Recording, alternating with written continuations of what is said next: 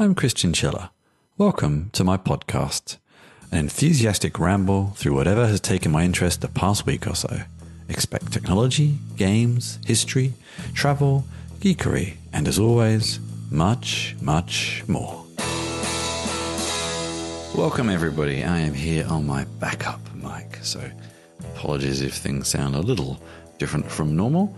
But it's a busy week. I have an interview with Daniel Loretto of Jetpack, and they're quite interesting developer tools. But first, a few links, and then after the interview, some updates from me. Well, most interesting to me, I suppose, because I've actually been kind of following it and messing around with it the past few months anyway, courtesy of some of the blog posts I've written, and also just generally being a Parallels user. So you can run Windows on Apple Silicon Macs, on the ARM build for Windows, but it's always been a bit unofficial, and there were various hoops you had to jump through to get it to work. But Parallels was the one virtualization software that let you do that more easily. I don't really know what they were doing behind the scenes to make that seamless, but anyway, they were doing it. And then just from, this is actually both from ZDNet. This is first from Liam Tung. Microsoft has now made it official. Interestingly, it was a little bit unclear to me whether they just made the ARM version of Windows official or they just meant that now running Windows 11 on Macs powered by ARM processors is official. Either way, both now VMware and Parallels can sort of officially, I feel like I've said that word quite a lot, run and offer Windows running on their tools. I don't know what major difference it's going to have to anything. You still have to buy a Windows license, etc., etc. But it's nice to know you're not doing anything technically wrong anymore. And I will say that the ARM Windows actually runs pretty well. I have run games on it and some heavier software, and I do not really experience any issues. So good to know that now I can do it more officially. Related to that, from Stephen Vaughan Nichols, also on ZDNet, Linux 6.2 kernel is the first mainstream Linux kernel that adds support for Apple Silicon chips. Now, this is interesting in many ways because, again, you can run Linux, ARM versions of Linux on Apple Silicon Macs relatively easily. I actually published a post on this a little while ago showing you some of the options, and it runs pretty well. You just have to find a version of Linux that runs pretty well, because not all of them do, and there's often packages missing and a few things like that, but it's a possibility. And various people, I think specifically thanks to Asahi Linux, and now it's officially part of the kernel, I guess, meaning opening the door to many other variants of Linux running on Apple machines. And you could always do that on the old Intel machines. So it opens that door to run on all Macs from, the past 10 to 20 years, if you want to. Dual booting. And it's interesting to see how you can now have that almost seamless running between the two platforms. You can run Linux on Macs if you're using it as a Mac, and you can run Linux on Macs if you just want to use it as Linux.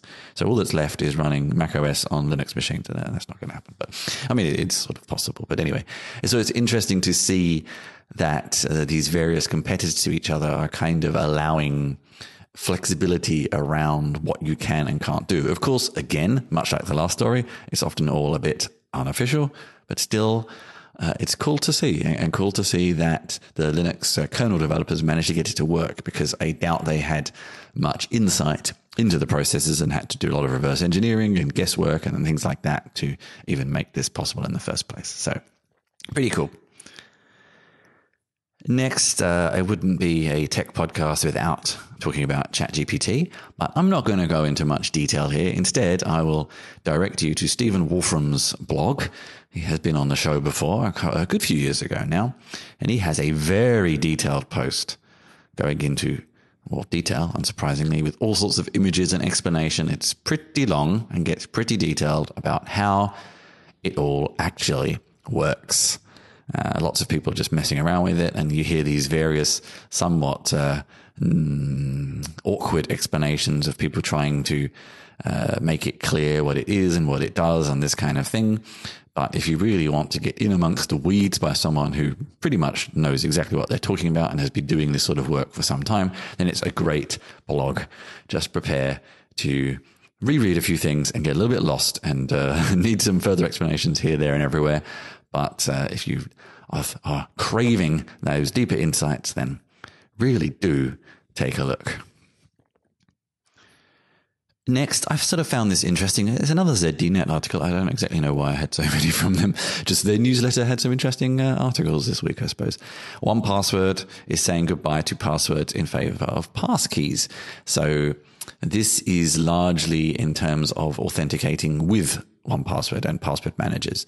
And instead being able to use passkeys to do that, and then encouraging you, like they do with their two-factor authentication feature, encouraging you to use passkeys instead of passwords where available. This is this new, well, not new, but now increasingly new mainstream method of using some sort of identifier instead of a password, be that Touch ID or some kind of biometric thing, YubiKeys, many other ways of doing it. I've definitely seen a few websites, not that many, that use the Touch ID on Macs and whatever the Android term for it is. I've seen that in a few places too. Not that many, but it's coming. And I think it's in a lot of people's interest to implement it because it also means less admin work for the designers of those sites as well. They don't have to store passwords and things like that. So yeah. And this is, a company that is literally called 1Password, saying that they will look to offer this as prime options, as definitely as a plan B option very, very soon. And will they change the company name? I don't know, probably not. But, it's interesting to see that it's not really harming their business in any way. It just changes their business. But they, if they get at the forefront of that, they can be a trusted provider in security and authentication and not just password management. And what these various companies like Bitwarden, 1Password, LastPass, etc. will end up calling themselves and what they do in the future. Who knows? I guess, like authentication managers or something like that. And finally, although I lie, I have two and finalists. First is from CNN Travel, written by Jacopo Prisco. The people who live inside airplanes. Might seem like a random thing for me to put in, but it comes because I wrote a short story, a flash fiction last year, and actually be publishing these quite soon, about someone who survives a crash and decides to live on a plane. And then I saw that actually people really do this. So I'm still fascinated to know. And it's also in Station 11 and Warm Bodies, two sort of post-apocalyptic works of fiction where people live on planes as well.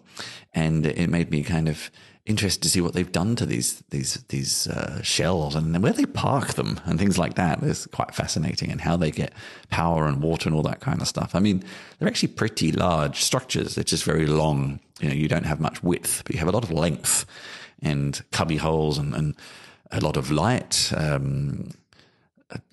air conditioning systems and all these kinds of things. In some respects, they're kind of intriguing places to use. But if you're fascinated to see some quite cool photos as well of people with their homes, then take a look. And finally, this is from Addie Page on Medium. Scientists warn of a friendship recession. And this is something that has been hitting me a lot recently. How the past couple of years, I'm just going to call it that, has really sort of changed the way we treated each other, and how people who had certain social needs, how those happened, and et cetera, and how they didn't happen, and how we seem to have come out of it now after a relatively short period of time with almost in certain sections of society forgetting how to do friendships. And I've really noticed this, like a lot of people I used to hear from, I don't hear from. People have become more unreliable. People don't respond to messages. I've found myself being less tolerant of people who take a while to schedule with and prioritizing people who are more reliable, this kind of thing. But is all of this meaning that our lack of, it depends on what you're adding into that mix, but that we are losing more friends and more associates and more social contact, again, certain people, certain places, et cetera, than is healthy. We've kind of slipped into this pattern that the past couple of years force us into, and we're not really out of it yet. And what will it take to come out of it? And I realize there's lots of nuances to the conversation, but I found it interesting to see that I wasn't the only one thinking about it. So not necessarily a good thing, but always sort of good to know it's not just you, I suppose. Next is my interview with Daniel Loreto, where we spoke about Jetpack and their pretty cool, interesting dev tools. Today I am joined by Daniel Loreto of Jetpack. This is already slightly confusing because there's Jetpack Compose as well, but we're not talking about Jetpack Compose. We're talking about Jetpack.io, who have this very cool slogan that immediately grabbed me.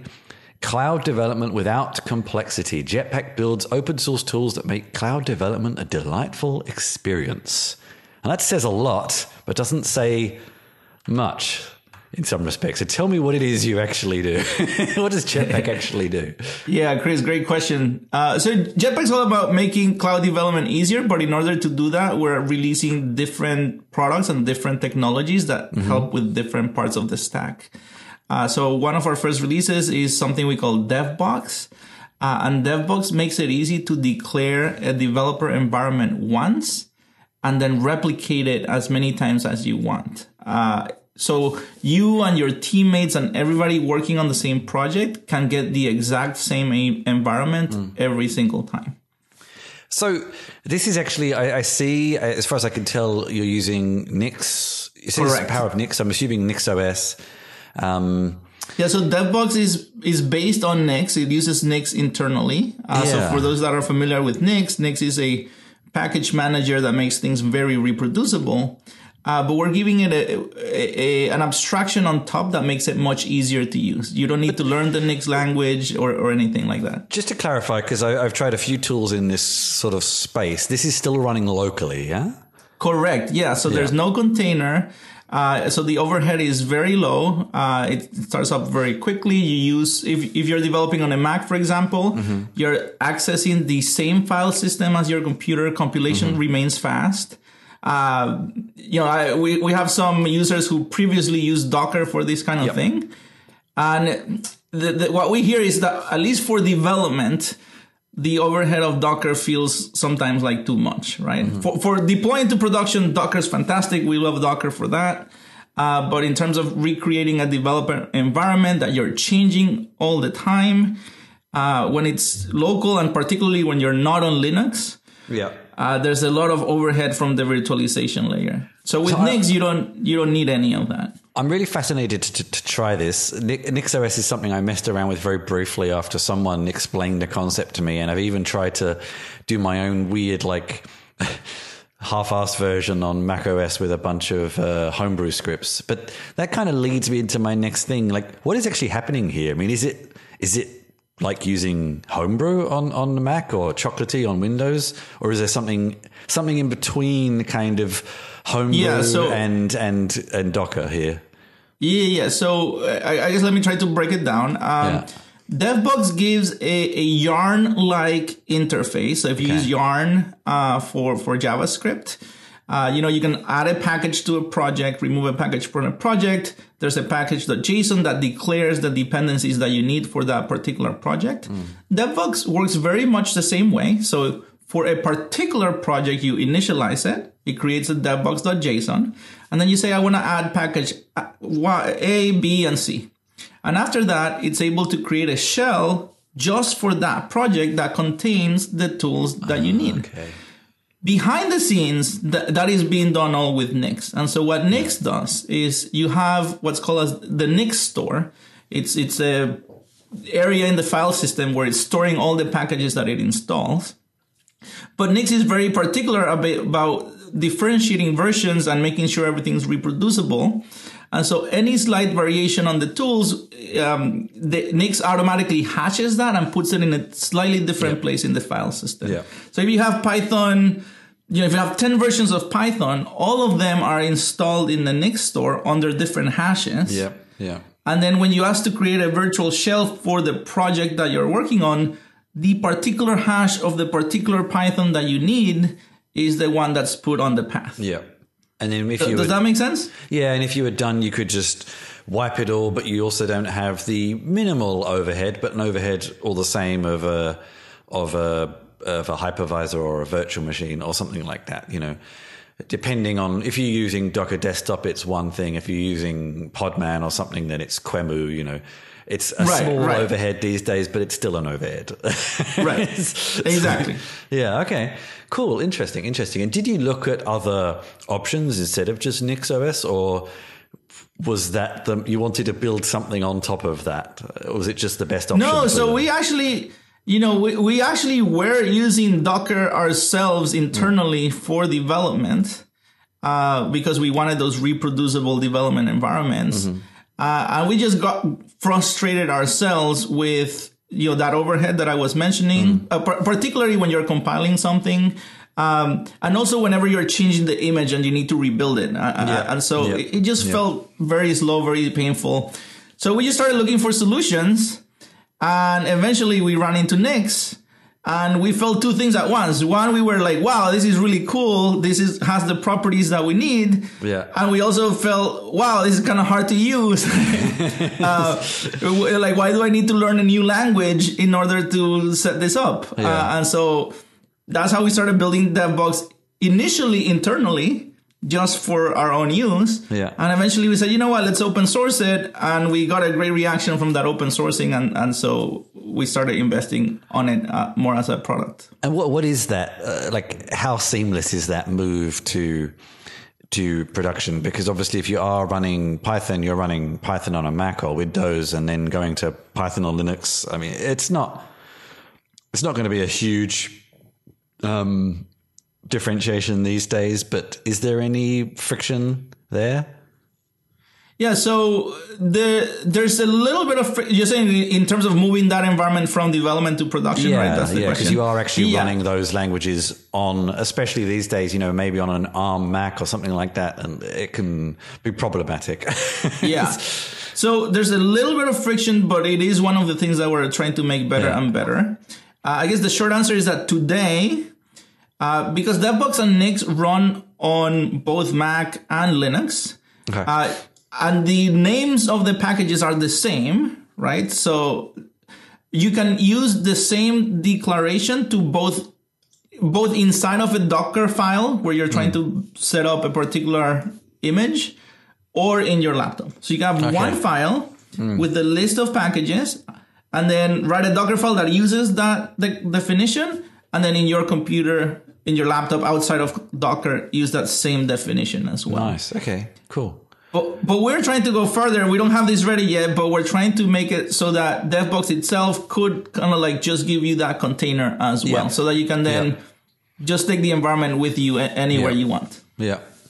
And this is just one of the tools you have. You also have Launchpad. I messed around with Ubuntu long enough to know that that's also one of their tools. Probably not so well. Now that you're saying it, I didn't remember that name. I don't think that many people encounter Launchpad. So what is Launchpad? Deploy any project to Kubernetes hassle-free. What does that mean? So Launchpad is in an earlier stage than DevBox. So I would say that one's more of an alpha, and we're just trying to get people to try it and give us feedback.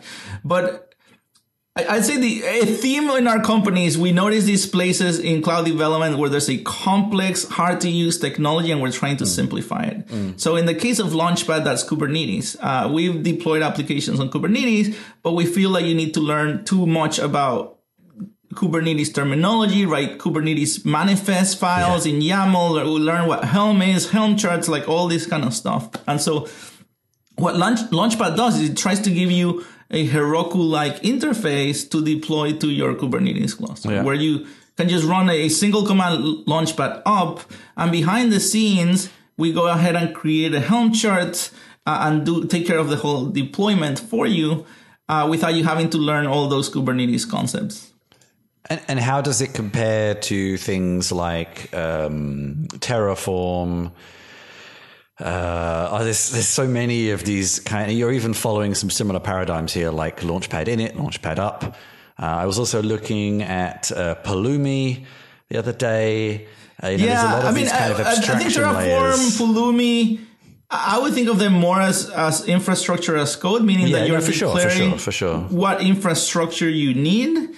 Whereas I think Launchpad is more about the deployment process when you have a cluster. So we're not necessarily, I mean, it can create a cluster for you, but that, okay. Yeah. Okay. It's less about removing the barrier of creating the infrastructure and more about removing the Kubernetes manifest that you need to declare in order to deploy an application to Kubernetes. So you're replacing something like kubectl. Yes, exactly. Yes, yeah. Okay. We still give you, if you need to drop down and use kubectl, it's still possible. But the idea is that you don't need to run kubectl, you just do Launchpad up, and you didn't even have to write a YAML file, and you've deployed an application to Kubernetes. I guess also some of the features of something like Minikube, but not completely, because that's a slightly different use case there. But it has some additional features in Minikube. To be honest with you, I tend to use Docker Desktop for Kubernetes, so I forget what Minikube can do sometimes. But Launchpad works against any Kubernetes cluster. We make it easy to create one if you don't have one, but we really just want to work with any Kubernetes cluster. So you could actually do Launchpad up and deploy the application to the Kubernetes that comes with Docker Desktop, or you can set up a Minikube and deploy there, or you can set up one in AWS and GCP and deploy to those clusters as well. I would definitely like something that means I can stop having to remember all these resources I've created, and so I can delete them again. Absolutely.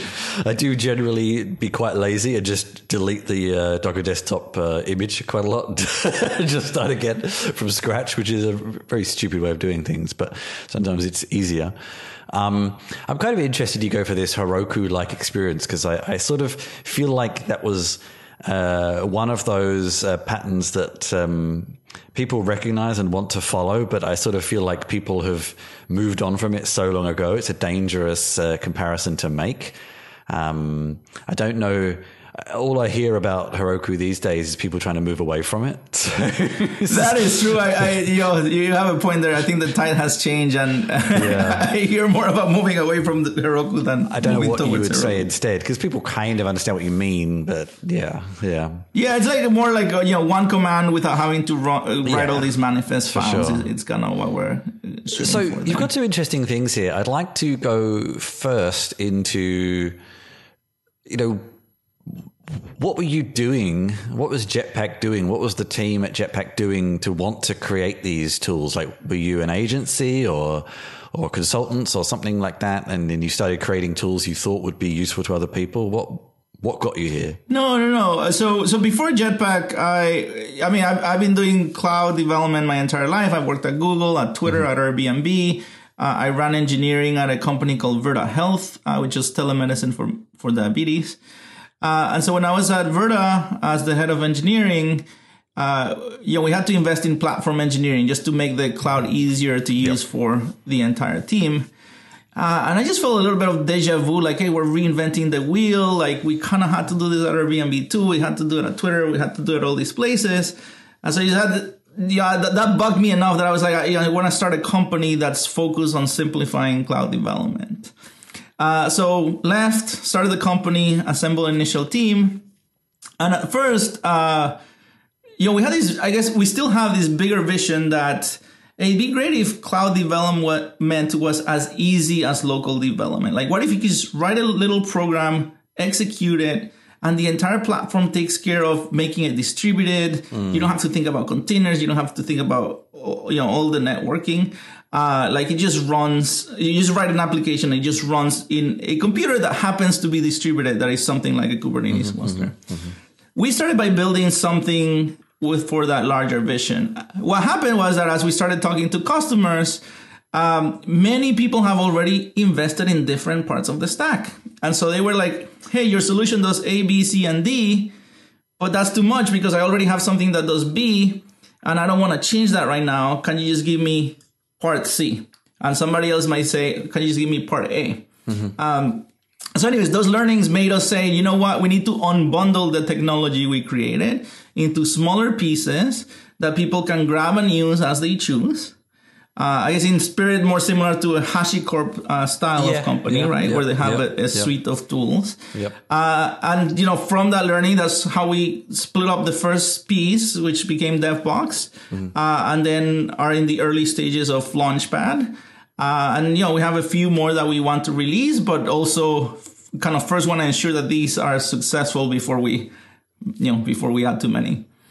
And on that note, these are very interesting tools, but they don't pay for a company. So what's the monetization strategy around these? I can see lots of things on your webpage around DevBox Cloud Beta, which has a whole bunch of additional features, and then also Mission Control seems to be something else I can see mentioned on the site a few times. Yeah. So what are how are you taking these open source tools into a business? Yeah, great idea. Because at the end of the day, we are a company, and we do.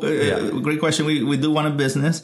So the strategy is we release open source tools. We hope those open source tools are valuable in and of themselves. They will always be free, but we will have accompanying managed services that, you know, if people want to pay for, will sustain the business, right? And so in the case of DevBox, for example, DevBox is all about setting up your development environment. For local use, for setting up your development environment in your own computer, the open source tool does that and will always be free.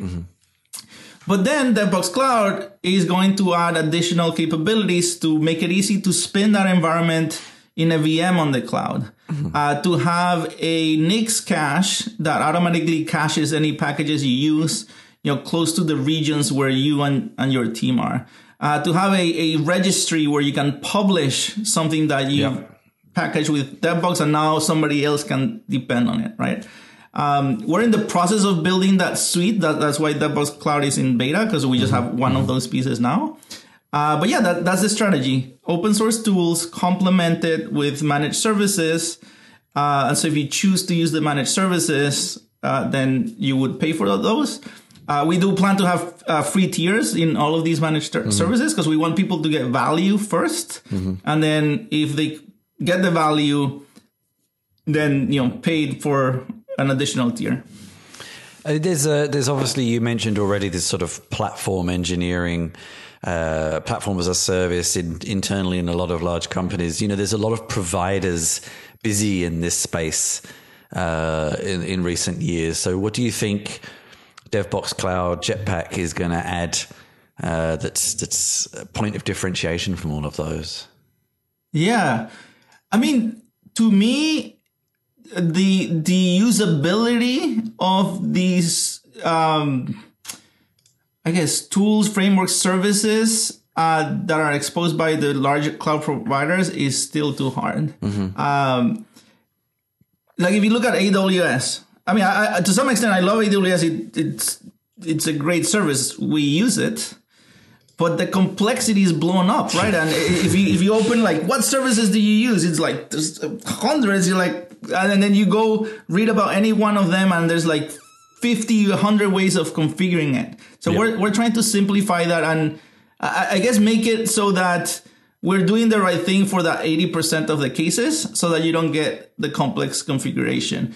Yeah. There's a 20% where you need to do something very specific in a different way, and there, something like AWS directly will be the right fit, right? Because you need all that customization.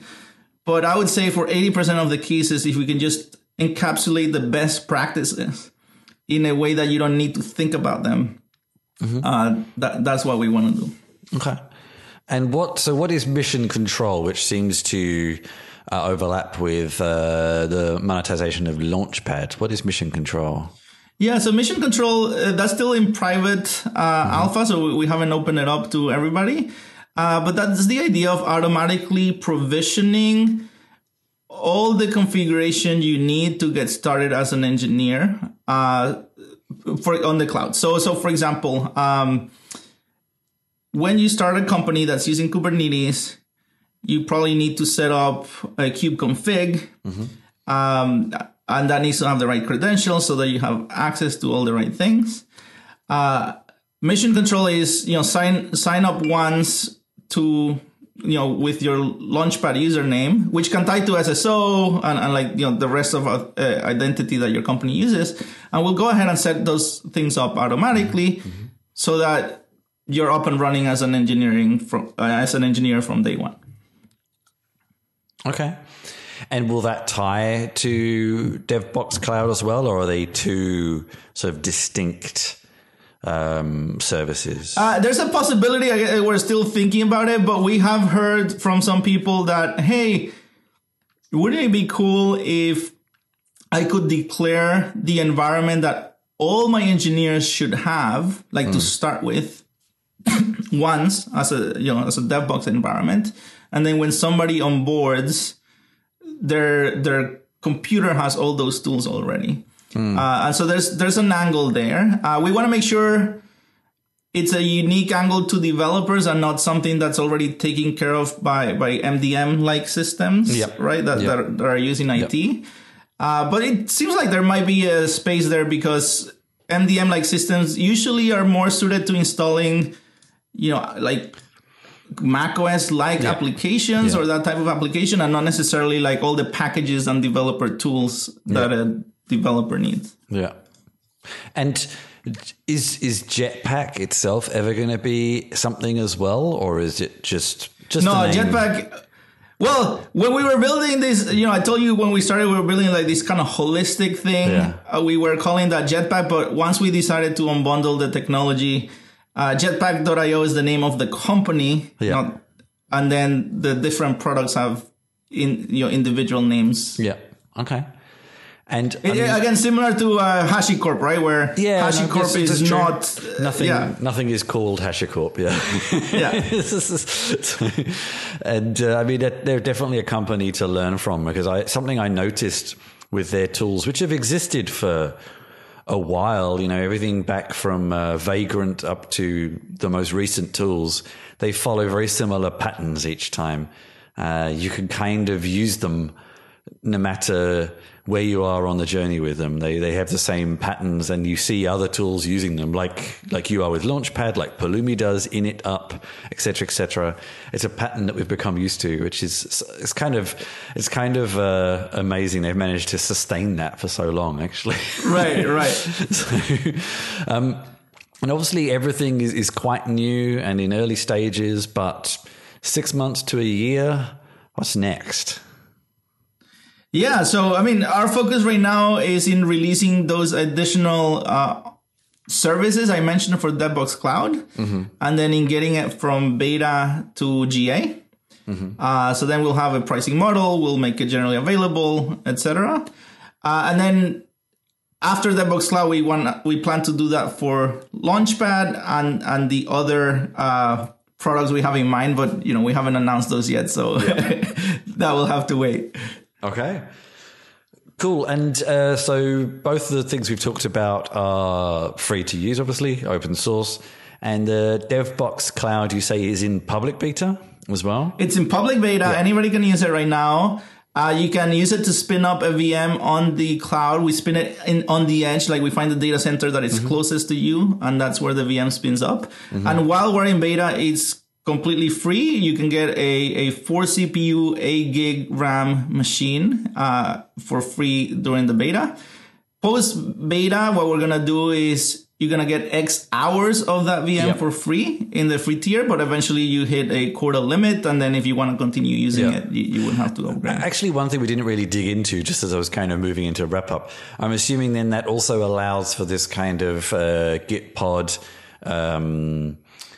a style of development, yes. Style of development. Yeah, exactly. Well. We are focused more on the VM itself than on the VS Code interface. No, for sure, but just this kind of development environment in the browser sort of thing. Yeah. Exactly. Yeah, and then Launchbox mission control. Private.